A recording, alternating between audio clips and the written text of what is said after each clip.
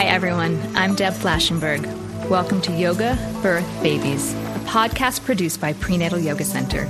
We will be diving into everything prenatal yoga, birth, and baby related, hoping to inspire, educate, and empower you through your journey into motherhood. Thank you for listening.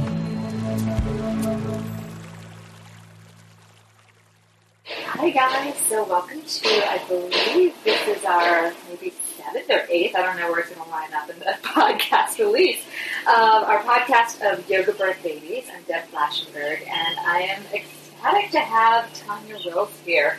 Total side note, 100 years ago, she and I went to school together, so yay Boston Conservatory, you put out birth workers, not just actors. Alright, so let me tell you a little bit about Tanya. She is a LM, lot of initials here, hold on, LM, CNM, WHP-BC, IBCLC, so I'll have her explain all of those to you soon. She's the owner of Manhattan Birth, providing heartfelt, down-to-earth, no purple crystal childbirth preparation for the pregnant folks here in New York City. And she's a graduate of the Midwifery program of Yale School of Nursing and is a national certified nurse midwife licensed in New York and New Jersey. And Tanya practices midwifery with Marcy Tardio, I think that's how you say it, home birth in New York City, and is an international board certified lactation consultant in private practice. All right, Tanya, tell me some of those initials because I can't believe I didn't mess them up. You did a great job. LM is licensed midwife. Okay, I figured that one. Yeah, so that's actually the initials that we use here in the state of New York because, as you probably know, there are many different types of midwifery certifications, which we can talk about later if you want. But LM means that I'm a licensed midwife here in New York. CNM is certified nurse midwife. WHNP is Women's Healthcare Nurse Practitioner, BC Board Certified. IBCLC, International Board Certified Lactation Consultant. I think that might be all that is listed there. Yeah, so, like I recognize some of these. Yes, and each one of those layers costs several $1,000s. So, so you're well in debt. Yes. All right, since I had mentioned. Tanya and I go back, we just figured that she was graduated 1 year ahead of me at the conservatory as an oboe player, but then turned actress.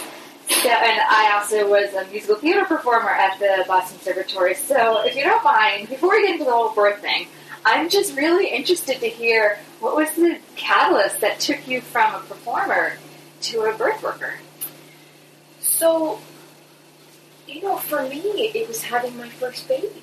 That's how I learned about all of this, and this is sort of a story that I tell my childbirth students when I first meet them in our first class, which is, when I first got pregnant, I knew nothing about having babies, and none of my friends had babies, and the only people that I knew who had babies were basically my mother and my sister, and so they were my only resource.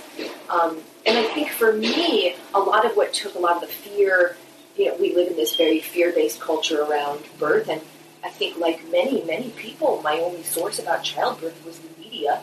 Oh, that's dangerous. Yeah, I mean, people really believe this stuff to be true, and I did too, and so I was really nervous about it, and I figured, all right, let me try and figure out what this is really like, and I started doing some research when I was pregnant, and actually I was in a theater class with someone who had just had a baby, and she gave me the Choices in Childbirth, that little skinny pamphlet that they put out, Guide to a Healthy Birth, and she circled where she took her prenatal yoga classes and where she bought her nursing bras and a whole bunch of things like that. And I brought the pamphlet home and I read the thing cover to cover, and it was a little pamphlet by Choices in Childbirth, and had a lot of great things to say in it. So it really sparked an interest in me to see if I could get good care rather than just sort of the doctor that I fell into. Did you change care providers once you started to, or were you lucky that you had a well-aligned care provider? I changed care providers 3 times in my first pregnancy. Interesting. Who did you end up with? I ended up with Marcy Tardio, having my baby at home, and I met her, I think I met her around 33 weeks or 34 weeks that's pregnant. Jump pretty far along. Yeah, and interestingly, because now we work together, she actually gave me my charts from my pregnancies, which was really a fantastic thing for me to read as a midwife now. My first prenatal visit with her was when I was 35 weeks pregnant with my first baby.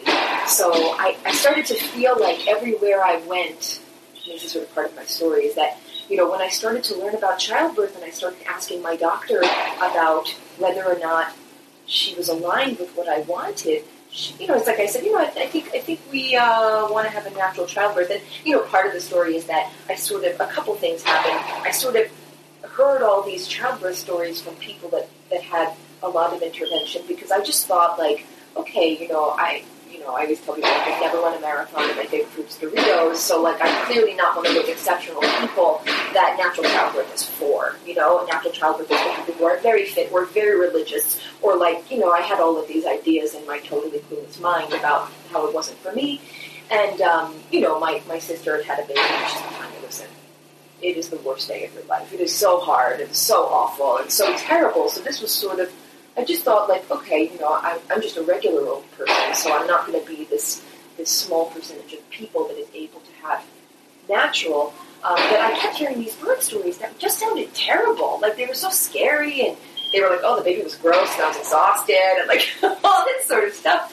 And so I kind of secretly one day started reading stories online about natural childbirth, just totally curious, like, who are these people? And I don't know who they are, but they weren't who I thought they were, not that I knew them. But their stories were just totally different than anything that I had heard, and they definitely talked about pain, and they definitely talked about how hard it was, but the end of their story was not scary. Mm-hmm. It was triumphant, and it was how much they loved what they had done that day, and the way they had begun their journey to motherhood on that day that they had their baby. And I got a little interested in it, and my partner kind of noticed that I was reading about this, and he immediately said, oh, my mom did that, you can totally do it. I totally believe in you. I think that makes such a difference when the partner believes and is on board. I just did a childbirth ed class with a couple, a private one, and the mom really has her heart set, but the dad just doesn't seem to support it, so I kept trying to give him information and bring him in. And I could tell she was getting frustrated, and I kept trying to say, like, it helps if you have your full posse supporting you. And I love that your partner is like, of course you can do it. And I felt the same way. I felt really fortunate that my husband was 100% on board. Because I do think it's a battle if you're trying to convince your partner to believe in you. And how do you battle with your partner or your doctor or whoever's in your birth team when you're already battling your own mind and your own body that day? I mean, doing this big thing, it's a big, big day. So, yeah, and I think that when he said that, that was the first time that my mind really shifted and said, well, then why aren't we considering it? Because it sounds great, So I talked with my doctor about it, and she was like, yeah, you can do that if you want to. Most people don't. She's very nice, but, I mean, looking back on it now, of course, how far I've come, I mean, it's so clear that she was like, yeah, whatever. We don't really do that. That's actually really, I'm actually impressed with that comment, because I would have thought certain doctors that I talked to, they would be like, oh, that's just crazy. Like, my doctor was so supportive. He's like, I know this is what you do. Of course I'm expecting you to do that. I'll be your backup should you need. But I know a lot of care providers that just think it's the most whacked out idea. So I'm actually impressed that she didn't try to talk you out of it. She didn't try and talk me out of it. She did tell me to stay at home until the very end and then come in and have the baby. She's like, just hire a doula, stay at home as long as possible. And I was like, okay, so when do I come to the hospital? And she's like, just at the very end. Just come here and have the baby. And I was like, okay, so when is that? She's like, it's like right at the end. Well, what did she say when you told her you wanted to see? Oh, no, we didn't have that conversation. Oh, okay, I'm sorry. That was my first doctor. This was just to see if she would, I hate to use this word, because, if she would let me have my baby. Right. Which is, I mean, you and I both, I'm sure, hear this kind of language coming from people. Are we allowed to? Do they allow? Will they let me? And, what are they going to do, call the cops or something? I just had that conversation with a student where she got her care provider to keep pushing her induction date. And I said, she was concerned because she's pregnant with her third. And she's like, I don't know, do I go back? They did let me go past this. And I'm like, they let you. And then she said something to the extent of, I don't want to be pushed that way again because her last 2 kids were both 10 days late. So that's showing something about her patterns of gestation. And I said to her, you just don't have to show up. They're not going to come to your house and take you to the induction. And she said, that's true. My experience is that they probably won't even notice that she didn't come, depending on how big the practice is, So anyway, so I just felt like I was having these really rushed conversations with my doctor, and then, The Business of Being Born came out, when I was pregnant, in theaters. So I went to go see it, and I was like totally, my heart crying. Weeping and being like, oh my God, And so then I switched to a midwife at the birthing center at what is now Mount Sinai West. They've got so many different names. I'm so old school. I'm like, they have wiped the name Roosevelt off that joint. But in any case, I still, I was 28 weeks when I met my midwife there, and at first I had a doctor there, and then I met the midwife there, and the midwife right away was like, listen, why do you want to be in the birthing center? I was like, I just want to see, could you check on me and check on the baby, and if everything is okay, can you just say some nice things to me and see if the baby comes out? I just was wondering if that could be the birth plan. And she just was like, Tanya, you need to totally change your attitude here. We just had somebody the other day who was, she stalled at 6 centimeters for 3 hours, and when she had her C-section, she was very happy because I was with her. And you need to change the way that you're thinking. And I was like, should I just go back to the doctor at the other hospital who told me not to come here? So my doula at the time, I was telling her about what I wanted, and she said, Tanya, I don't think you're going to get that kind of care basically anywhere. I think what you really want is a model of care that comes with home birth.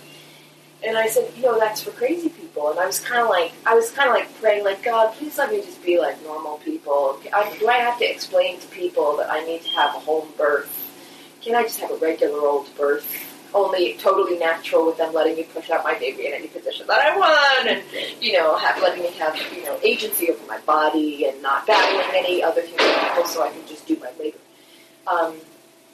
But we had a long talk, and she said, why don't you interview home birth midwives? And my husband at first was not on board, and I remember him saying about the doula, he said, I don't like her. And I said, why don't you like her? And he said, because she's not answering my questions. And I said, Josh, she is answering your questions. She's just not giving you the answers that you want to hear. And he heard me. We have a good relationship. And he was like, oh, you're totally right. She's not. Okay, let's interview home birth midwives. And I think he really did think about the position he was also going to be in with me in an environment where I did not trust the institution. I didn't trust the institution. And it's not to say that institutions can't be trusted. That was just my experience, And I think that's something I talk with my students about, is that it has to come from us where we feel the safest. And it was clear that this is where I felt the safest. So we started interviewing home birth midwives, and to make a long story short, I met my midwife when I was about 34 weeks pregnant. It happened to be varsity. And I had Milo, my son, in our old apartment upstairs. I was 42 weeks and 3 days pregnant. I had a 42-hour labor, but it wasn't hard the whole time. We had a big chunk of time that was, me overpaying attention. And he was 9 pounds. And I got up and walked away. I had no stitches, nothing. I just was mad. And I think I always tell people that, I think that, I thought that I knew who I was and what I could do before then. And it was through that experience, the hardest thing I ever did in my life, nothing compared. And I think I had to say goodbye to everything that I believed that I was, and truly accept what had really happened to me that day. And I didn't have a home birth because I wanted to be spiritually transformed, or that I wanted a transformative orgasmic experience, nothing like that. But I was completely changed that day. Everything that I believed to be true was changed, and I was very moved by the level of care that I received from my midwife and my doula. And I still was sort of how did that even happen to me that day? What is going on with women in this country? And I was just really hungry for it. I never stopped reading the birth books. And I became a doula. I did my doula training 3 months later with my baby on the breast, and started attending births when he was 6 months old. And I basically have never stopped my 4 children have never known any other life than not knowing when mommy's going to leave or when she's going to come home. I'm impressed by that because I stopped my doula work after my daughter was born because I found it too. Granted, I also have the yoga studio that I'm, running, but I found that was just too hard for me. And again, I think it's each person's balance, but having the studio and then having home life and kids and then running off to do a birth and then having to jump right back into mom life, it was a little too challenging for me. It is I'm really so challenging. Impressed. It really is. And I think, for me, unfortunately, I remember when I decided I was going to apply to midwifery school, I remember being in tears with my husband and saying, I'm so sorry, but I have to do this. And he was like, baby, I know that you do.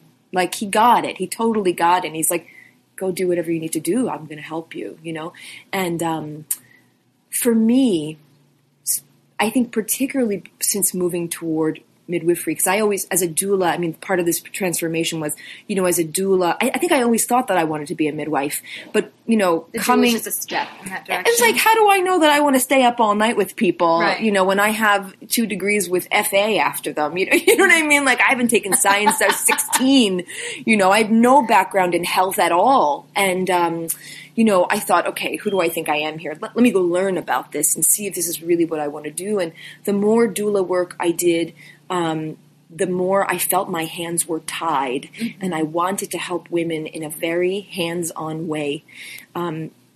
I also started teaching childbirth classes as well, which I also felt really gave me very much of an activist role in the birth community. I could speak directly to women, and I was not their doula. Mm-hmm. And so I could just tell them whatever I thought, and they didn't have to worry about whether I was going to judge their choices in childbirth because I'm not there with them, right.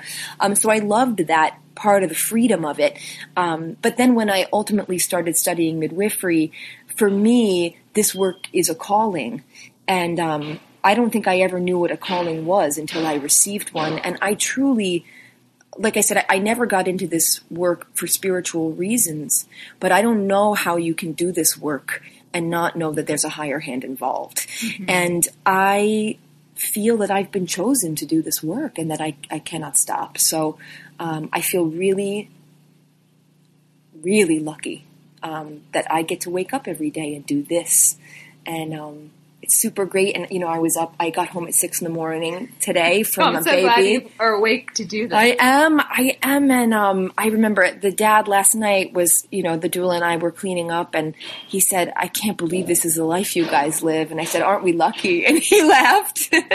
But I do love it. And I will say, I'll quote my dad on this. He says, Tanya, I think the work that you do is amazing, but I have to tell you the hours suck.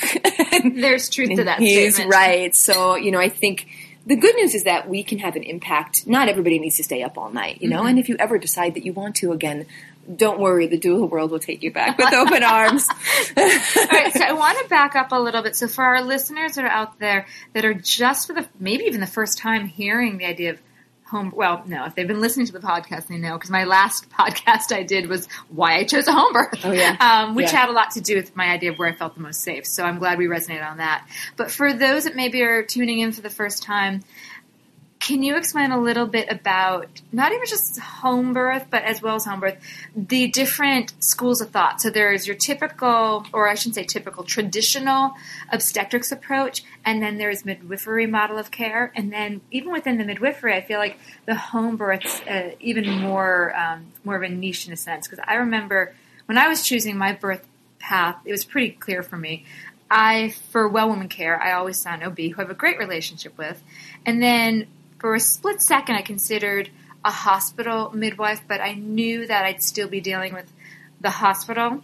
So then I was just like, of course, I'm just going to do home birth because I really don't want to birth in a hospital unless it's medically necessary. So can you explain the different ways of care, that different way of care is given for both of those? I will do my best. Okay. You pretty much just said it.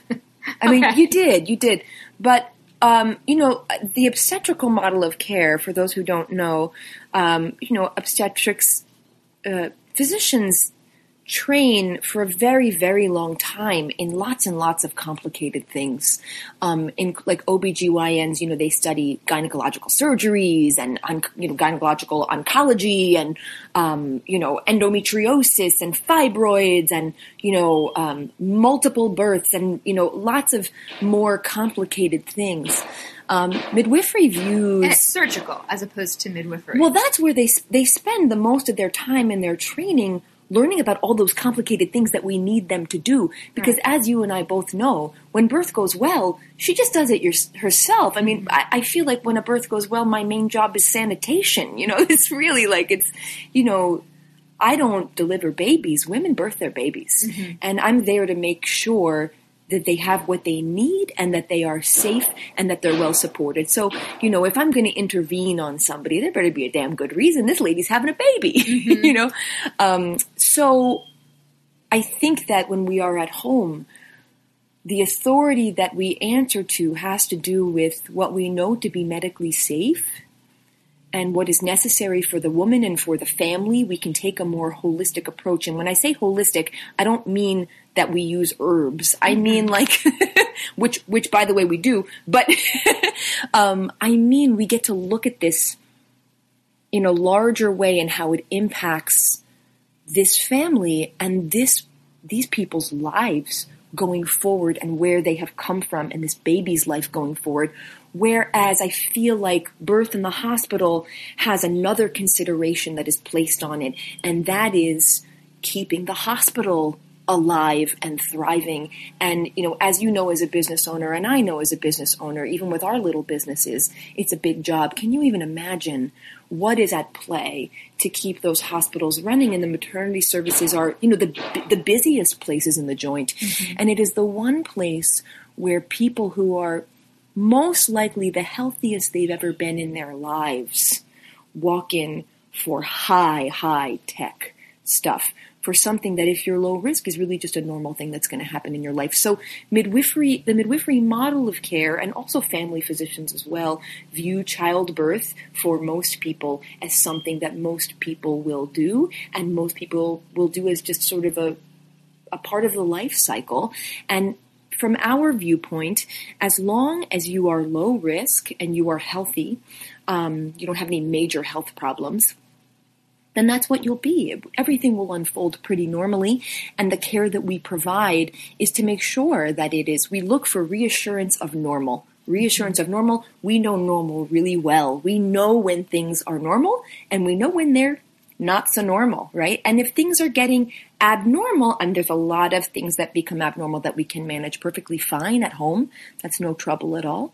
But there are some things that become a little bit too risky, and you really do need to be closer to where there is higher tech care available, namely in a hospital. So if that happens with one of our clients in the prenatal period, off you go to a place that can provide that. And if it happens at some point in the labor, we are very involved in the labor process. We are there caring for you. We don't just put you on a machine and leave and have a bunch of people who are learning take care of you. We do it ourselves, and we do it in your home.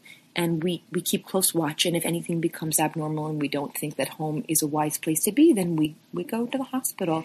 Our family has grown. Welcome to the world, Hannah baby. Introducing a new collection, Hannah Soft, made with Tencel.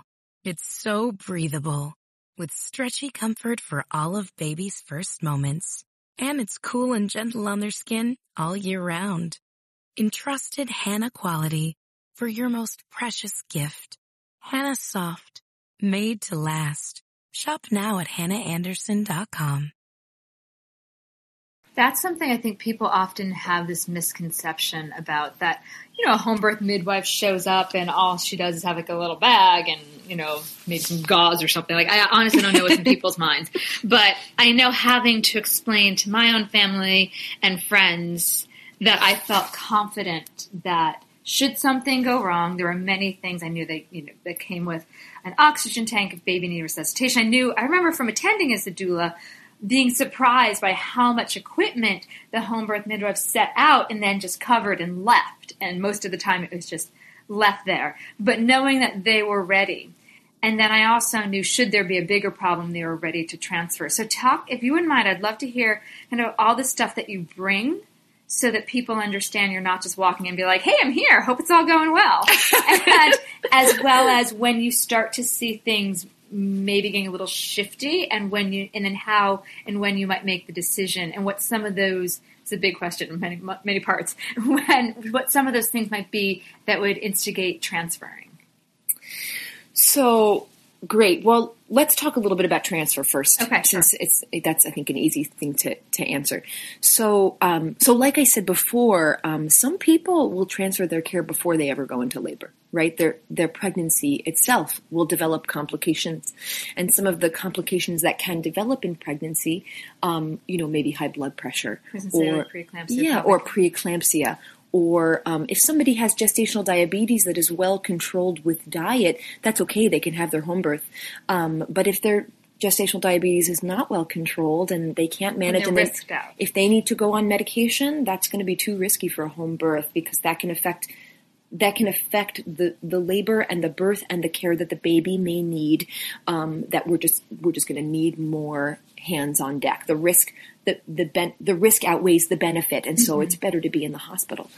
Certainly, if you went into labor before 37 weeks, that would be a premature baby. We don't do preemies at home. In our practice, we don't do multiples at home. We don't do breech at home. So there are certain things that if you had any health problems, if you had seizures or anything like that in your history, you're not a good candidate for home birth. So I think it's important that we mention that not everybody is a candidate for home birth. Both partners have to want to have a home birth. In our practice, if the partner is not supportive of home birth, we see that as a contraindication. It is not safe. So we don't help couples if there's half the couple that's not on board. So those are some of the things that would make it a contraindication. But we can talk a little bit about labor.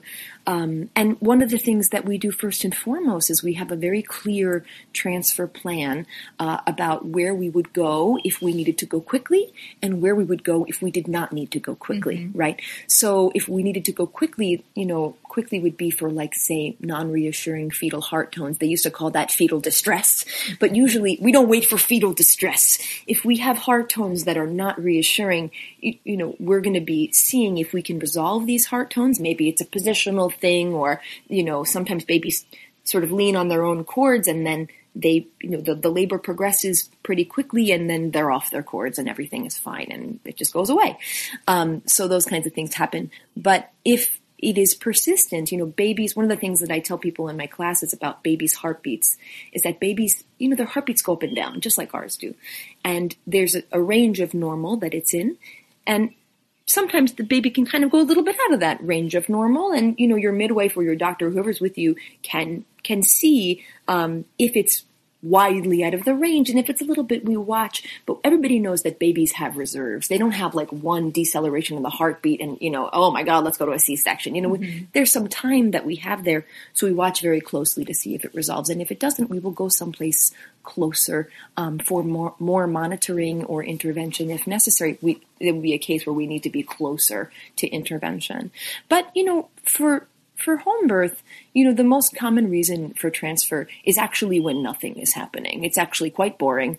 It's what we call failure to progress, which we know for primary C-sections for all in our country is the most common reason for a first-time C-section to happen. So that is the most common reason for transfer. Different home birth practices have different rates of transfer. I think ours is about 5% or something like that. And basically what happens is everybody becomes exhausted. The mother becomes exhausted.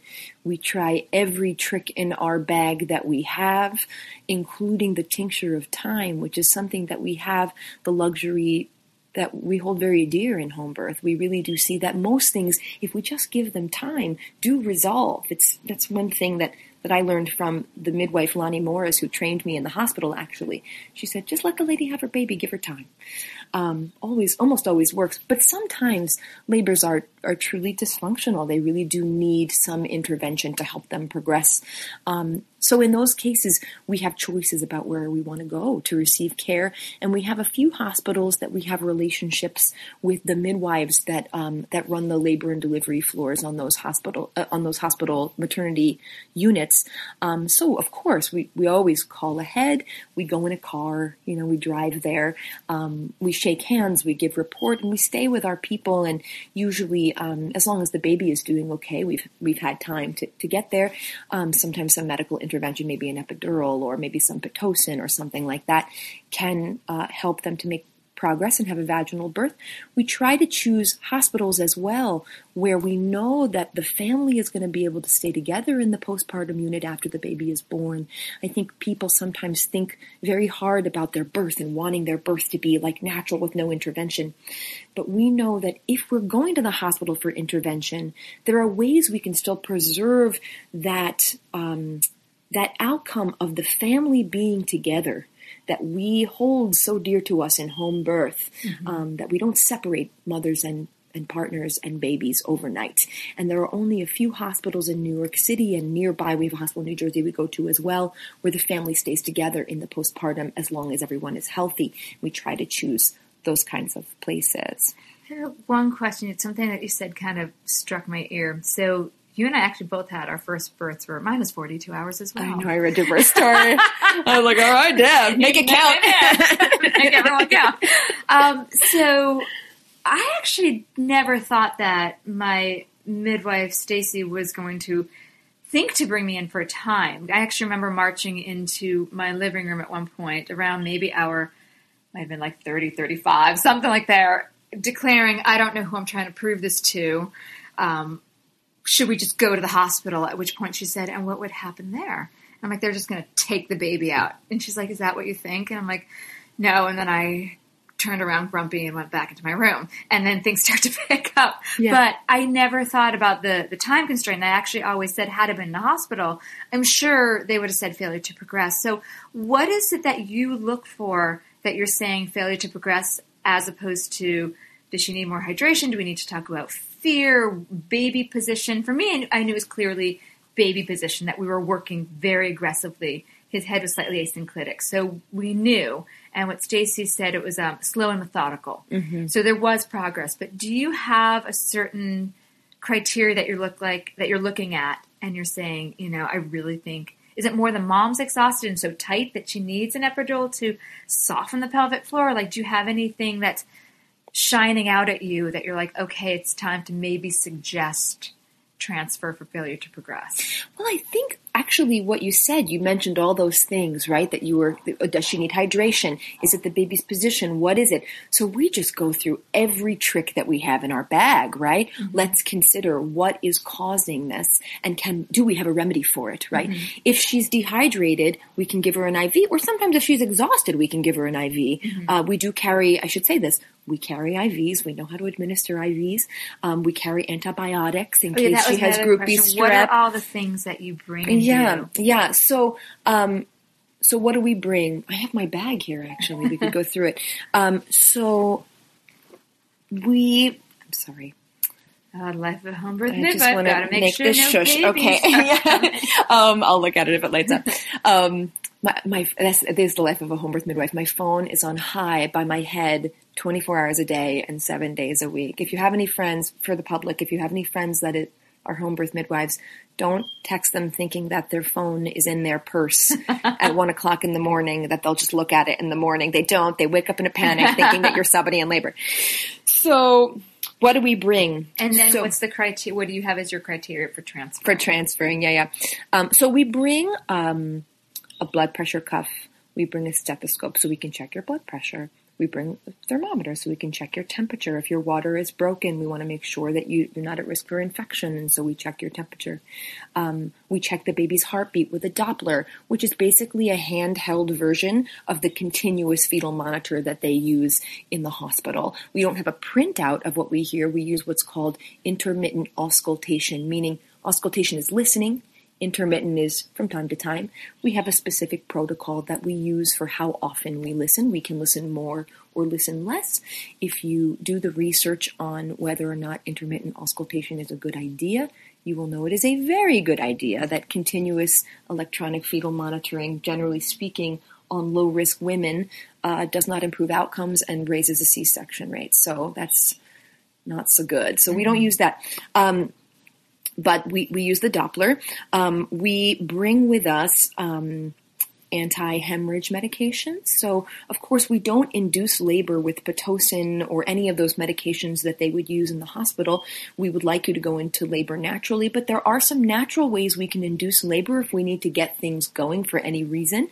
Rather than taking you to the hospital for an induction, why not try and get things going at home? So we have herbs, we have homeopathy, we might use castor oil or an enema or acupuncture or some sort of complementary modalities. I don't call them alternative modalities. I call them complementary modalities because we also carry Pitocin, right? So we carry Pitocin and Methergin and other anti-bleeding medications in case somebody bleeds a little bit more than we like.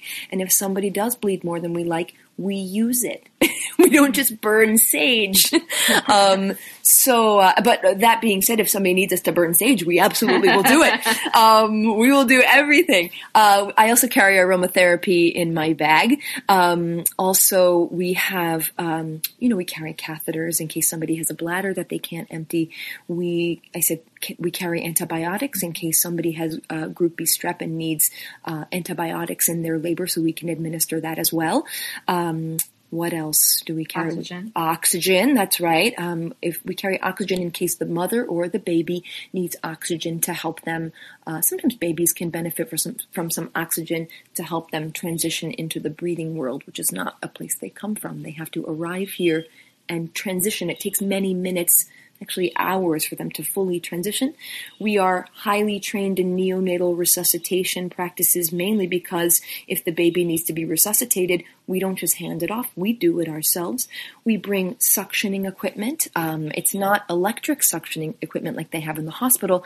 It's one it's called a Deli, and it's kind of like the nose Frida, only it's for suctioning airways. So we bring that. So we bring suctioning equipment. We bring an AMNI hook. We bring medication in case you tear if you need stitches. So we bring numbing medication, just the same exact stuff that they use in the hospital. And we bring sutures. If you need stitches, we can do those as well. We bring sterile gloves and equipment to use aseptic technique when we need it.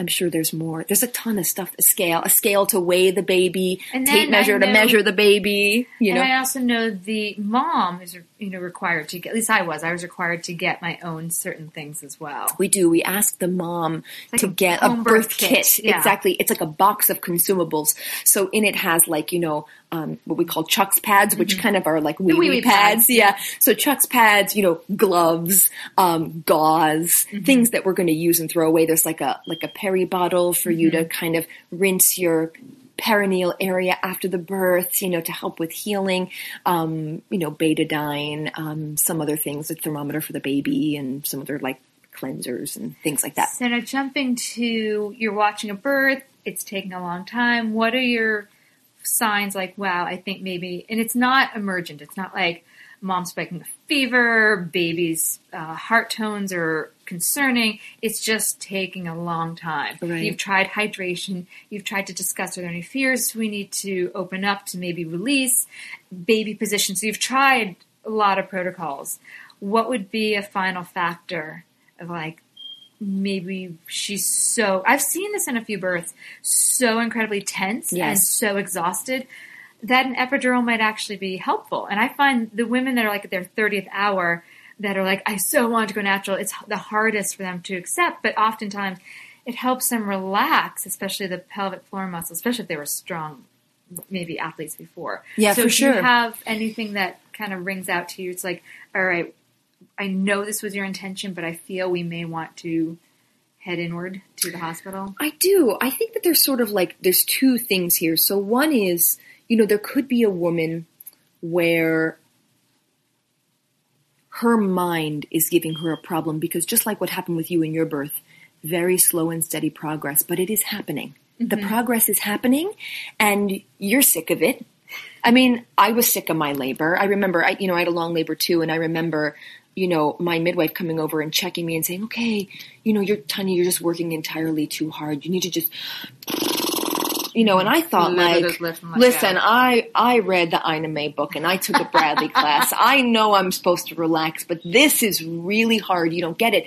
But of course, I couldn't say any of those things because I was in labor, right? I mean, the amount of things that you said to your midwife, wow, what a paragraph you put together. And then you just gave up on talking. No, what I think in my head in labor is amazing. What comes out is, I'm getting in the tub. Like, that's what comes out. I swear, I literally came out, who am I trying to prove this to? Because I felt, I did feel a little pressure. Here I am at that point. I had the studio already for 9 years, and I'd been teaching all these, about 9,000 women at that point. I did feel a little pressure of like, what's going to happen? So that's where I think I had to resolve, like, who am I trying to prove this to? Is this for me? Is this for them? What's this all about? And then I finally just grumpily turned around and like, fine, we're just going to keep going. Exactly. And I had the same thing too. I mean, I was not in the birth community when I had my first baby, but I had sort of the same thing, which specifically in my transition, where I thought, I don't see any way this can get any harder and I can come out of this okay. Like, I really just sort of, and there was a whole set of rules in my labor, which was, you're not allowed to touch me, you're not allowed to talk to me. I pretty quickly learned all the rules, and they paid attention to them. But there was a point where I opened my mouth, and I felt like I was holding on to a hair, and I had no hope. And there were many times already where I thought, they're just going to say that I have to go to the hospital, that I can't do it, that I'm not strong enough, because the way that we visit and meet our strength in labor is not what we thought it was going to be. Mm-hmm. We thought we were going to be what we thought strong was, and instead our labor teaches us what it really is, the surrender. So I remember saying to the room, I mean, my midwife was sleeping, my doula I was accepting firm hand-holding from her. Everybody else was sleeping. And I said, somebody tell me I can do this. And boy, did they deliver. I mean, they said the most wonderful things that I had silenced them from saying. I was just on my own with my own thoughts, which, of course, so many women, they go down the rabbit hole of bad, when they're alone with their thoughts, really meeting themselves and really testing their limits. And I did, and things did start were changing. That's why I felt it so intensely at that point. And, I had the baby very quickly, but slow and steady progress. And so I think the first thing is that if she's making slow and steady progress, in a case where a baby is asynclitic, and I just want to mention, in case our listeners don't know what that means, a baby, in the best case scenario, and this doesn't mean that they're healthy or not healthy. Babies kind of do whatever they feel like doing in there. I mean, hopefully they're going to be lined up perfectly, so their head is aligned, so it's as small as it can possibly be, and it will just come right out and be perfectly positioned, and their neck won't be tilted in one way or another. But babies have necks just like we do. And, and you guys might know that their necks aren't as strong as ours are. So sometimes in there, they just kind of get in a little tilted to the side a little bit. And when that happens, it makes the circumference of the head present bigger than it would have if it was in the smallest presentation, which is sort of with the baby's head tucked and the crown of the head really presenting. So imagine the crown of the head only off to the side, and then you have Deb's baby. That baby needs I often liken it to like putting a turtleneck sweater on. You wouldn't like put your face up or turn your head. You want, you kind of tuck your chin and put it on. And that's kind of what I think of the cervix like. Right. It's like a turtleneck sweater. Exactly. So when it's tilted a little to the side, that turtleneck sweater has to do a little bit more work, and that's what happened with your baby. But as long as the baby's head smush and they rotate and they find their little ways. We work to get that baby. And that's what I feel sometimes women in hospitals don't always have the luxury of time or even space if they're hooked up to the monitors whole time. So I do feel a birth center, if they're open to it, or a home birth, gives you that luxury of the ability to move and time. But I'm assuming at some point you might be like, if things have really stalled out.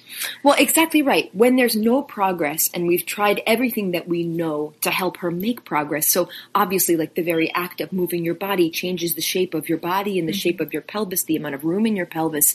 Just moving away from your pain is actively birthing your baby. Even if you don't need a midwife to tell you, oh, try this position, or go to your childbirth book and look up all the positions that you said. You just move, and that helps the baby make its way, just as yours did. But sometimes, we can intervene. If we suspect something's going on with the position of the baby, we can say, you know what, I think the baby is this way. And I think if we try this position, it might remedy it. Or if we try the reboso, or if we try certain homeopathy or certain herbs, the herbs can also help you to keep going. So it has to do with if the progress is happening, even if it's slowly or even if it's stalled, if we still have more things we can try, and if the mother is willing and the environment and the home is still willing to go. And, women we have doubt. We say, I don't think I can do this, right? This is much harder than I thought it was going to be, and I believed myself to be strong and all of these sorts of things.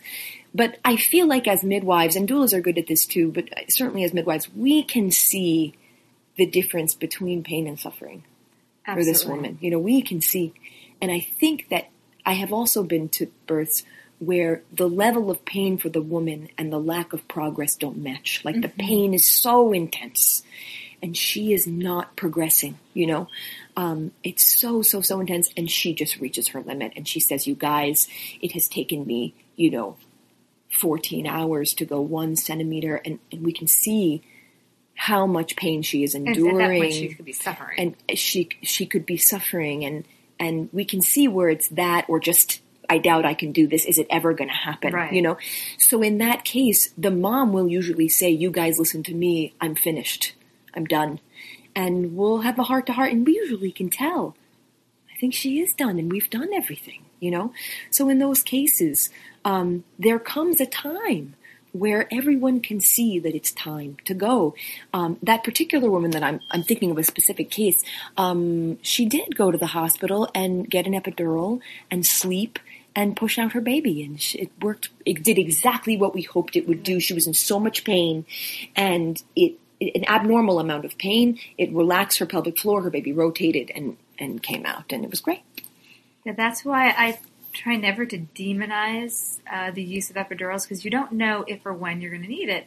And if we do that as soon as someone walks in the door, we're not even going to open them to the idea of like, oh, there are possibilities. And if we put it on this pedestal, kind of like that, not pedestal, but like put it back in the corner saying, oh, don't do it. And if someone really needs it or just really wants it, they might feel shame about it. And that's the last thing we want someone to ever feel coming out of their birth, is a sense of shame or failure. For an epidural, please. Yeah, for an epidural. No, but I've had students be like, I really wanted a natural birth, and I had an epidural. I'm like, and how do you feel about it? They're like, well, actually, I feel great. I'm like, well, go with it. Yeah. No, for sure. And I think, it's certainly like this particular woman I'm thinking about, she was disappointed that she had a hard labor. That's reasonable, I think. She didn't sign up for that, But she knew, yeah, of course. But she knew that epidural really helped her. It was really great. She was like, she needed sleep. She needed to relax the pelvic floor. Absolutely. And it should be said, I work in home birth, so I don't mostly work with people who have epidurals. But I think that if women want epidurals, they should be able to get them, But we do make it clear to people that, well, at a home birth, it's not. That's a little different. We make jokes about them sometimes. We recently were with somebody who, right at the very end, she this is her third baby. She's had 2 other home births. She is in the birth community, so she's somebody who works in birth. And just as she's pushing the baby out, she said, "I want an epidural." And Marcy said to me, "Tanya, go prepare the epidural." And then the baby was out. I have just a few more questions. So I'm thinking about. I remember a few home births I attended, and one of them was getting a little overwhelming. It was her third, way up in Washington Heights. It was during a snowstorm, and of course it was, on a Saturday night. And I arrived before the midwife, and I was getting pretty nervous because I had been with the mom for her first 2. She went from Cornell to the birth center to a home birth, and now she's a Lamaze teacher, which See I what love. happens to us. Yeah. I love that.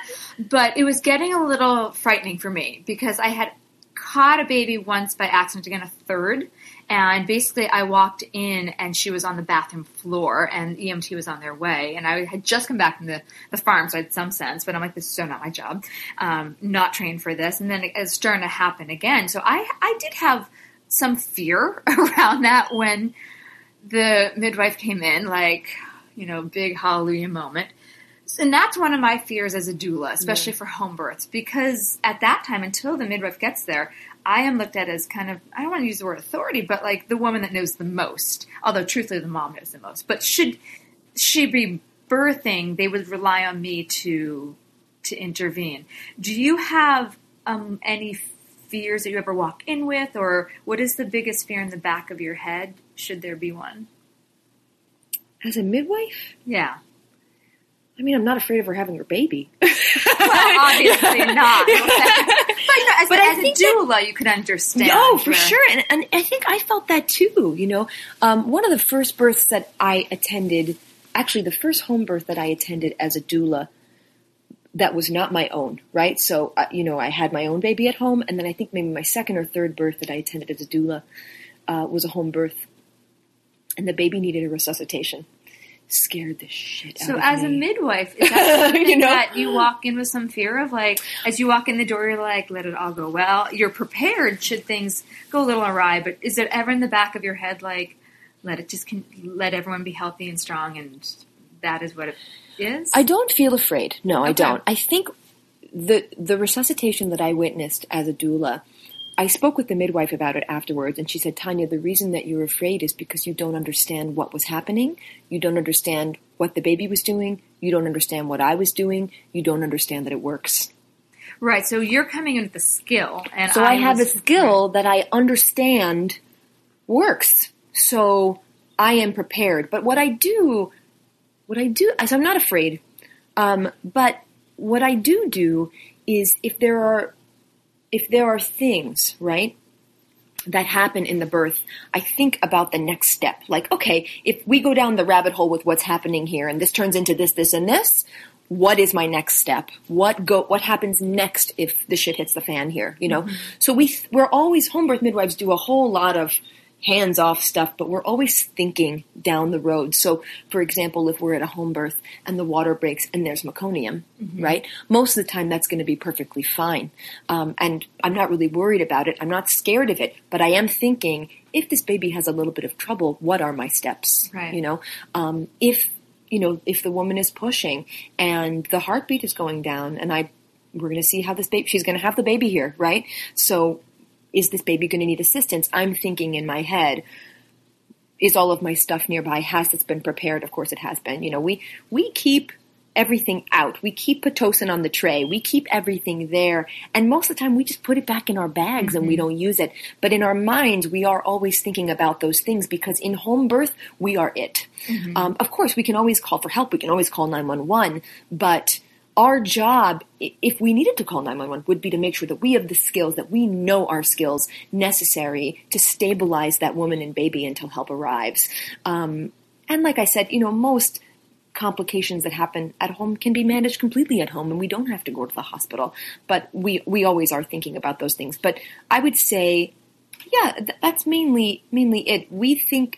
I think a big part of our training in home birth is what to do if something happens that we don't have a solution to right there. It's very, very, very, very rare. In fact, some people in their entire careers will never have a lights and sirens transfer to a hospital from a home birth because they're so good at transporting people at an appropriate time, and they're so good at choosing low-risk candidates for home birth. So, but nothing scares me as far as that goes. Important that they're watching to see should we need to go. Again, it's not light and sirens. It's I'm watching things are starting not to look great. I'm going to keep watching. Okay, now we have to make a decision. Well, I think that's where people, don't understand home birth is that, one of the things that Marcy always says is choosing to have a home birth does not guarantee that you're going to have a home birth. Right, absolutely. Right. I'm not having a home birth with people at all costs. No way. Well, I remember even the words I would use instead of I'm going to have a home birth, I'm planning on, because I felt if I said that, I was somehow jinxing myself. Like I needed to say, I'm planning to try a home birth. Yeah, I'm planning a home birth. Yeah.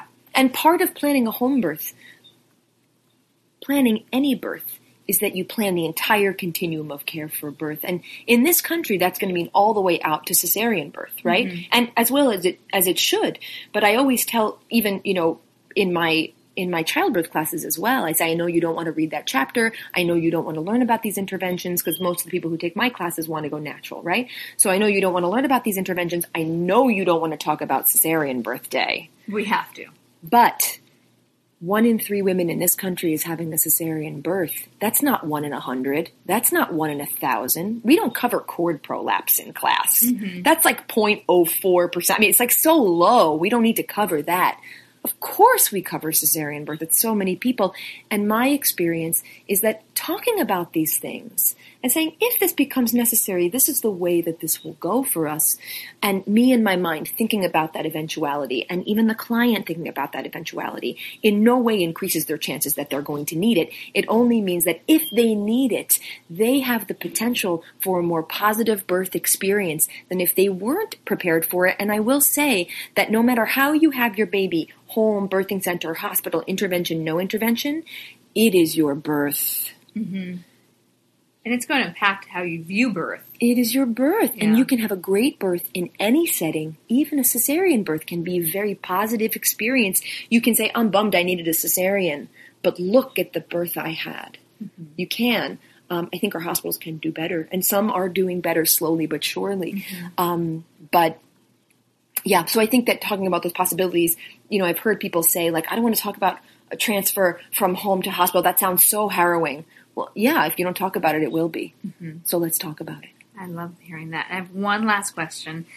Do you think the U.S. will ever adapt to its societal acceptance of home birth, or even just kind of alternative birth, like even birth centers, I feel like, still get a little bit of bad rap, the way that other countries like the Netherlands and even the U.K. is starting to change their opinion, saying for second-time low-risk moms, they're really advocating home births. They are urging women who are not having their first babies and have had previous vaginal births to birth out of the hospital that the benefits outweigh the risks. Which I love that, because, we can relate to the UK, so, but a lot of people in the U.S. still see home birth as, this crazy, like you said, like the crazy people do it. I mean, I thought it.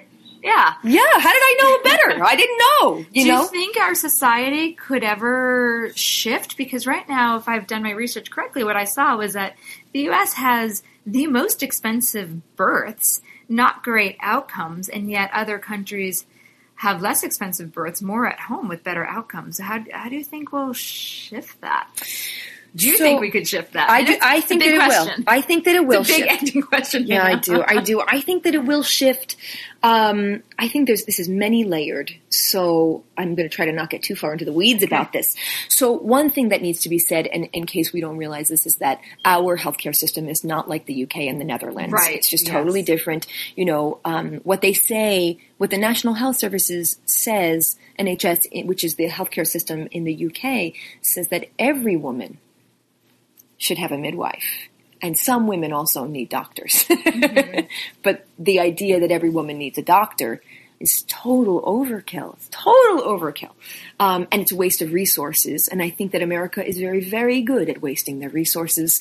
So I think that there's a little bit of that happening here. But we do have sort of a cultural thing happening here about this idea that if you become pregnant, you go to a doctor. You go to a doctor for a pap smear. Mm-hmm. That is overkill. Like, you do not need a surgeon to do your pap smear. It is such overkill. You can have a family physician or a midwife do a routine test like a pap smear or a blood test or general routine healthcare maintenance. It's not to say that we don't need obstetricians for lots of things. We need lots of great obstetricians, and we have great obstetricians. But the idea that somebody who is low risk is going to increase their chances of having the healthiest possible outcome by going to the person that has the training for the riskiest things, and that is the majority of their training, doesn't make sense. And the chances are you're going to be intervened upon, and we have data that supports that. Mm-hmm. So midwives have lower lower intervention rates and very, very healthy outcomes in the hospital and out of the hospital. But what I will say is this, I think that we are really, it's coming to a head here. I don't know if you feel it, but I feel like politically it's coming to a head. There are very extreme people that are saying that, midwives are crazy and they suck and, all of this. And then, there are also midwives who say that doctors suck and it's terrible. And so if we just erase the outliers and just look in the middle, and in the middle being a huge range of people, right? I really do think that women are very smart, very, very smart. And I think that deep inside, we all know that we deserve to have agency over our bodies. We deserve to be respected in our care. And we know that our outcomes for birth eventually will be measured by more than just if I and my baby come out alive. That this birth is happening to you and your baby and to your family, and you will go on in your life. So, who is going to consider that when giving you care? And when women realize that midwives are the ones who really, we have this shared decision-making model, part of our philosophy has to do with recognizing the birth as part of this woman's life cycle, and not just something she shows up to for us to deliver for her. When women realize that and they realize, I can actually have this whole experience taken care of, they want midwifery. I do think that home birth is not going away. We know that its numbers are increasing. And I also think that the number of physicians that want to welcome home birth, that want to back up home birth, that want to recognize home birth and take care of the women that need to transfer out of home birth is also increasing. I think that those conversations are going better and better. There's great work at the American College of Nurse Midwives and ACOG, the American Congress of Obstetricians and Gynecologists. I also think part of the problem in this country is we have many different pathways to becoming a midwife, and I think people are incredibly confused by this. I mean, I found it so confusing. If you just Google midwife and, different midwifery certifications, I think they'll have like 5 things listed there. And then some woman is going to pregnant woman like I was, is going to have to navigate and figure out what all of this means. There's all kinds of infighting about whether you should be a nurse or not be a nurse, or you can go in the apprentice route or this or that. I don't have the answer. But I do think that there needs to be unity among midwives now, yesterday. I really believe that. And, within my own organization, the American College of Nurse Midwives, I go to the annual meeting and I talk with midwives. And of course, I'm viewed as a baby midwife, right? I'm a new midwife, so I'm just a baby. And a lot of the answers I get is, you don't know where we've been. And what I want to say is, but you can't see where we're going. And we have to come together. It is the only way that midwives are going to have the impact that we mean to have, is we need to come together. We need to agree about what the education is going to be. And I don't know the answer for what it should be, but we need to agree for what it's going to be. Because if we don't, the only people who are getting hurt are women and babies. Right. We can help more people if we agree what it is that we do and where we come from and what our approach is. And then we can have much better conversations with the American College of Obstetricians and Gynecologists. I do think that with the Affordable Health Care Act, with healthcare costs in this country being completely and totally out of control, not to get political about this, but there is a lot of talk about enough is enough. It's like the price of everything is too high. And people are starting to question this overkill care. ACOG itself has said, we're doing too many cesareans, aren't we? Right? They came out with that statement that's called Safe Prevention of the Primary Cesarean. 2 years ago it came out with it. So even they themselves are acknowledging overuse of technology, overuse of basically what they're trained in.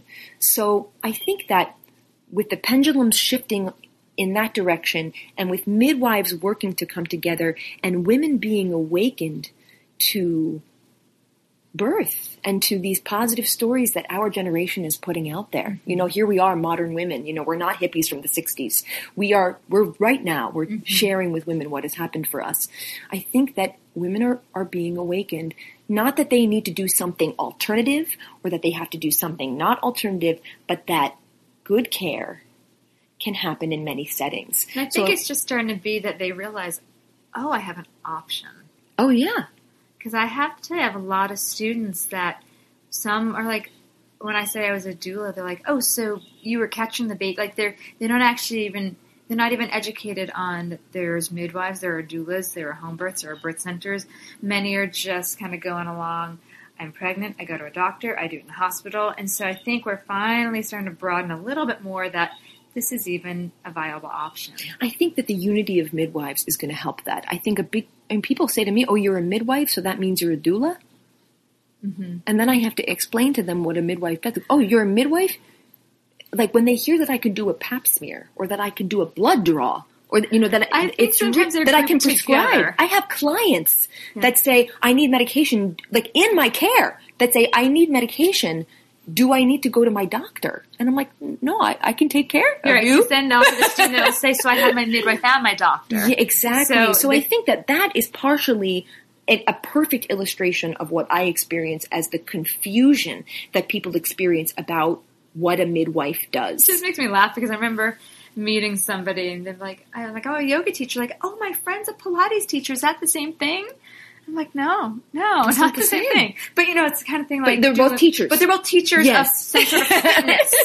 And so I think that happens with the midwife and doula. They're both involved in birth and yet they're not obstetricians, so they're kind of grouped together. That's right. And so in case anybody who is listening doesn't know, a doula is a lay person who has experience sitting with women in labor, with couples in labor, or a woman and her support person, whoever it is, right, in labor, and providing support through that person's labor and postpartum support and that kind of thing. They're not medical people, although they may be medical people. They don't work in that capacity when they're working as a doula. A midwife can do everything that a doctor does except for surgery, basically. We can prescribe, we can deliver a baby, we can suture, we can take care of many, many complications in the hospital and out of the hospital. In fact, I should say most midwives do practice in the hospital, so if you think that midwives only do home birth, that's not the case either. Most of us do in hospital birth. I did all my training in the hospital, great place. Yeah, okay, I think we're going to end on that note, and I wanted to just thank you. I really want to just thank you for sharing your wisdom and your knowledge and your story. And I think what you had to say will empower and educate a lot of women. I think that's really the path. It's just open, educate, so that the women can make their own decisions. So sure. Because there's no right way. You never should walk in thinking this is the one path. And I think you so eloquently put everything out there for people to listen to and digest. And it was fun to see you again, Tanya. Good to see you too, Deb. I feel like I only see you now on Facebook. That's where I see most people, in the middle of the night when I'm waiting for baby to come out. So can you tell people if they want to learn more about your services, how they can find you? Sure. If you want to learn more about my midwifery services, I work with my partner, Marcy Tardillo, and the name of our practice is Marcy Tardillo Home Birth. It's Marcy with a Y, Tardio, homebirth.com. And if you're interested in my lactation services or childbirth education classes, you can find that at Manhattan Birth, which is manhattanbirth.com. And then if you do that, you get to hang out with Tanya. That's a great person. Come to the Upper West Side, hang out with Tanya.